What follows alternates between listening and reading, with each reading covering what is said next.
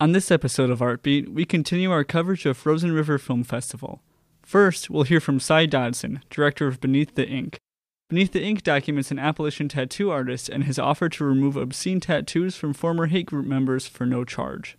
Next, we'll hear from Nick Clausen, director of Wolf House. Wolf House tells the story of an artistically vibrant and unique home in Minneapolis and its recent sale. I'm Willard Hike, and you're listening to Artbeat, here on KQAL.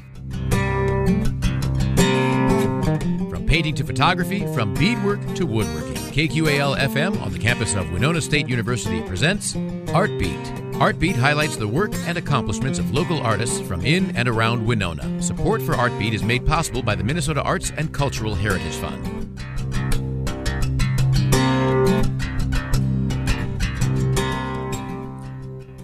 I'm Willard Hike here at Winona with Cy Dodson, director of Beneath the Ink, over the phone. How are you doing, Cy? Good, how you doing? Fantastic. Thanks so much for joining us over the phone. So to start, for listeners who might not be familiar, kind of give an overview, maybe a synopsis. What's Beneath the Ink all about? So Beneath the Ink was filmed in my hometown of Zanesville, Ohio, where I grew up. And I saw an article on social media that my hometown paper had written about Billy White and his tattoo shop that was sort of challenging his community to bring in their mistakes, as he put it. And that just, when I read that, it kind of struck a note with me as, growing up there, I know there's some hidden, racism that goes on there. And, it's not so hidden when you live there, but outside looking in, it's definitely sort of an underbelly thing that's happening there. So I just thought it would be a good opportunity to, sort of let people know what's going on there. Absolutely. So you mentioned this town featured in the film Zanesville. That's your hometown, is that right? Yeah. Was it weird at all, kind of being personally connected to the story in that way? I think it probably helped more than hindered. And people sort of opened up to me and trusted me more, mainly because I was from there, not some outside people that were just sort of coming in to pick a story and then move on and not really care about anything that happened afterwards. So, I've been in touch with Billy the whole time from start to where we are now, and he's been super inspired by everybody's comments and their feelings toward the film and what he's doing to make a difference in people's lives.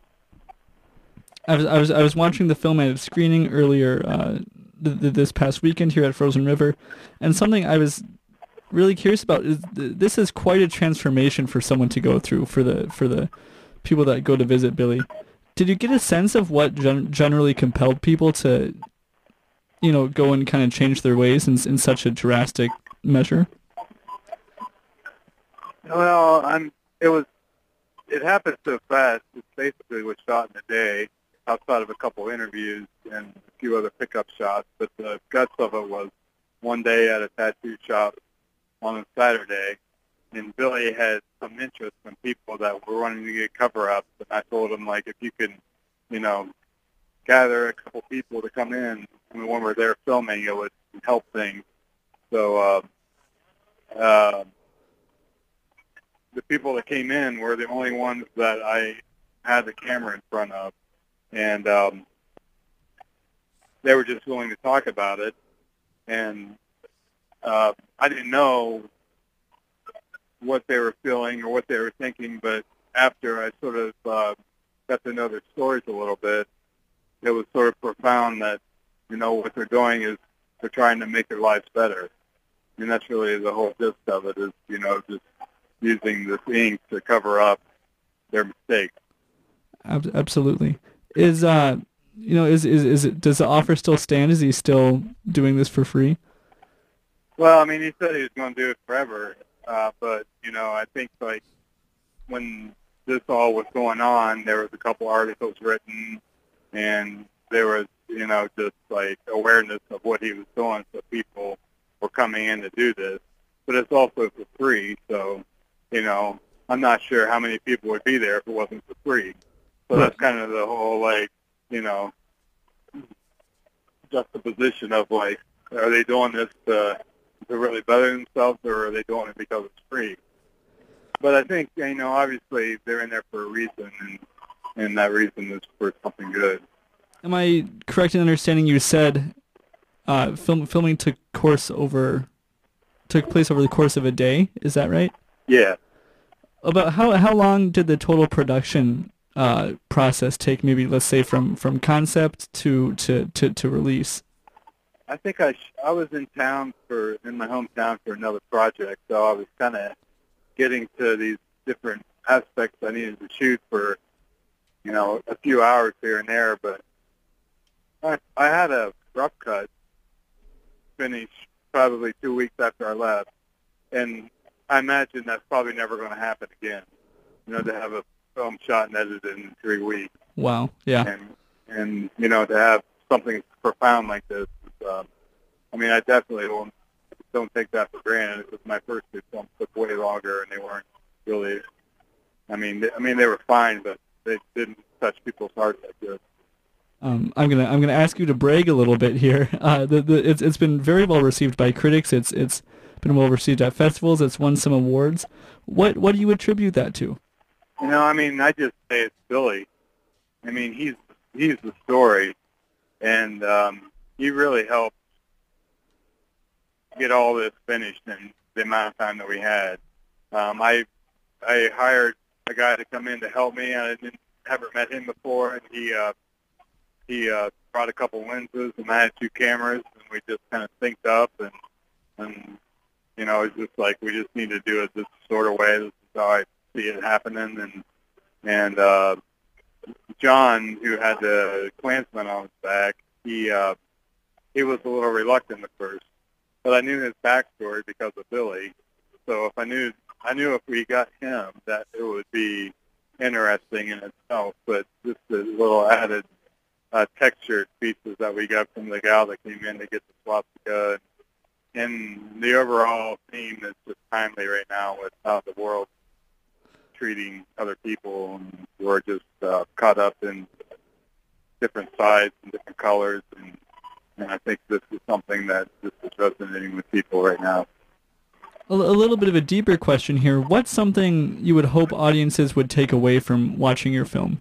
People come up to me after they see it and say things that are way more profound than I could ever say. Right. It's such a personal connection to watch somebody else's work and take something from it, rather than I could say, I want people to feel something, I want people to laugh, I want people to cry. And, I think, when I was filming that was kind of what I was going for. It's like this round, emotional ride that, that you could take on in 12 minutes, and, and have a different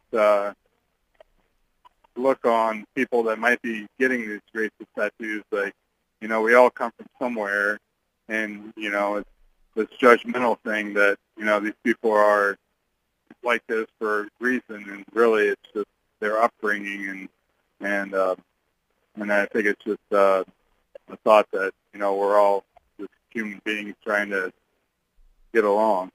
So now that the film's been released, what's next on your plate? Is it promoting Beneath the Ink? Is it on to the next project? What are you up to now? Beneath the Ink was just acquired by GQ, so it's live online right now. And I have a couple more festivals, going to Big Sky Documentary Festival next week, and that's a really great festival. So I'm looking forward to watching some films there.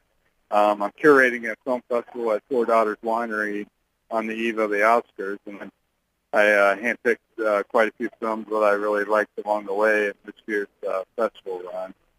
And outside of that, I may be looking at doing another story back in my hometown. Sounds good. Well, Cy, thank you so much for joining us. All right, thank you.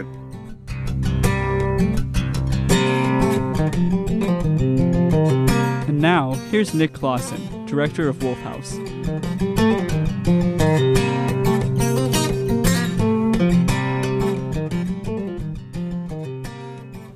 I'm Willard Hike here with Nick Clausen. director of the Wolf House here at Frozen River Film Festival. How are you doing, Nick? I'm doing good. How are you?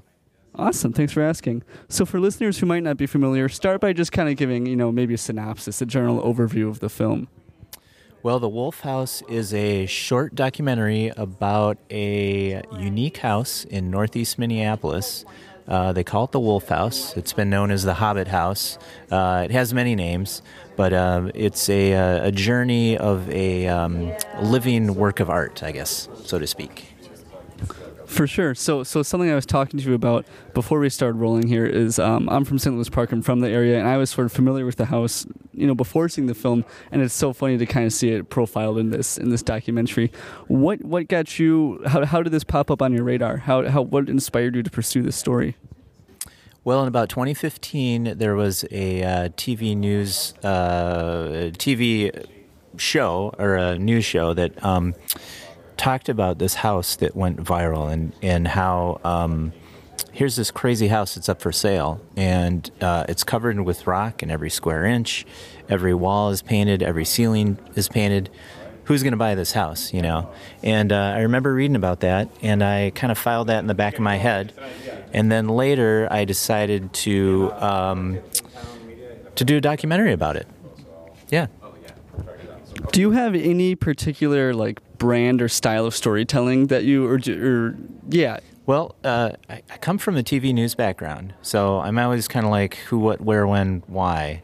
But starting off in the documentary world is kind of freeing in some ways, where you have an opportunity to tell a longer story. You can tell it the way you want. You can have fun with it. And this was kind of a way for me to have fun with a positive piece that was colorful, and it took me from from Minneapolis to Palm Springs and back. Were there any unique challenges that this production specific presented? Yeah, one of the challenges I had was it was kind of overwhelming, the Wolf House. It was getting inside it. There was so much to see, the rocks on the cupboards, the murals, the floors, the ceilings, the bathroom. I mean, there was so much to film, and I was so overwhelmed with how much I had to film that I had to take a day off and then come back and film later because it was just so overwhelming. That was probably one of the challenges I had. So what does it function as currently? Is it kind of like a rental space for artists? Is that the right understanding?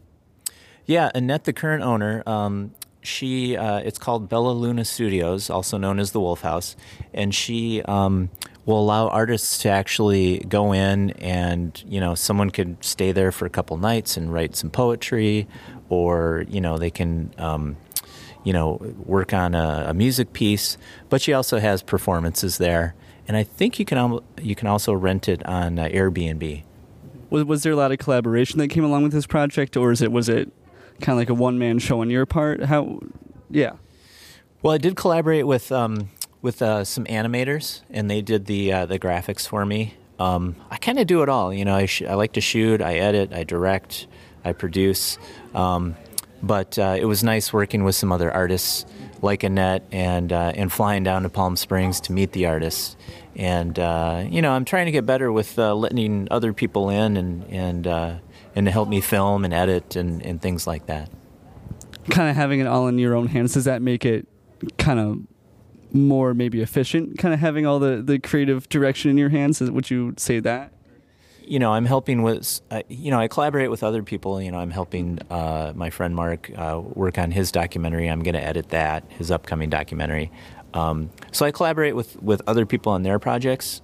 For me, I have some projects that I haven't finished, and part of that is me, I don't know, being a perfectionist or whatever it is. But, if I can find people that I trust and I like, I think I'll be better at branching out and getting other people to work on my projects. On the note of, you mentioned you collaborated with some animators in there. What inspired you to kind of pursue that style of credits? Because I thought it was really unique and cool. What was your thinking there? Yeah, I knew that the animators, their style was kind of cartoony in some ways is one way to describe it, but I I knew that it was kind of such a quirky story that I wanted to kind of have animation that kind of is quirky as well, and that's kind of the style they had. So they worked in Minneapolis as well, and I kind of knew them, and they helped me out with the project, so it was great. Yeah. No, really cool style. So tell me about your background. What other kind of work do you do? Well, generally, documentaries don't pay all the bills, especially documentary shorts, but I also do commercial work. I freelance. I do television. I do nonprofits, and I used to work in TV news, like I said, and now I work for myself, and it's actually allowed me to have more creative time to work on passion projects like documentaries that I really enjoy and that gets my creative itch scratched. Yeah, for sure. So is it mainly just promoting Wolf House, or do you have more stuff on the horizon, or kind of what's on your plate currently? Currently, I have a couple documentaries in the works, I've been just kind of traveling regionally and Palm Springs for the Wolf House. Otherwise, just taking the winter off a little bit, and just trying to make some money and finding some new documentary ideas. Sure. Nick, thanks for joining us. Thank you. Thanks again to Cy Dodson and Nick Clausen for joining us on this episode of Artbeat. For more information on Beneath the Ink, visit beneaththeinkfilm.com. For more information on Wolf House, visit the film's Facebook page. Streamable versions of today's show or any other episode of Artbeat can be found at kqal.org under the Media tab. I'm Willard Hike. Thanks for listening. Is art an important part of your life? Tune into Artbeat Tuesdays at 12:30 right here on 89.5 KQAL. Artbeat is made possible by a grant from the Minnesota Arts and Cultural Heritage Fund.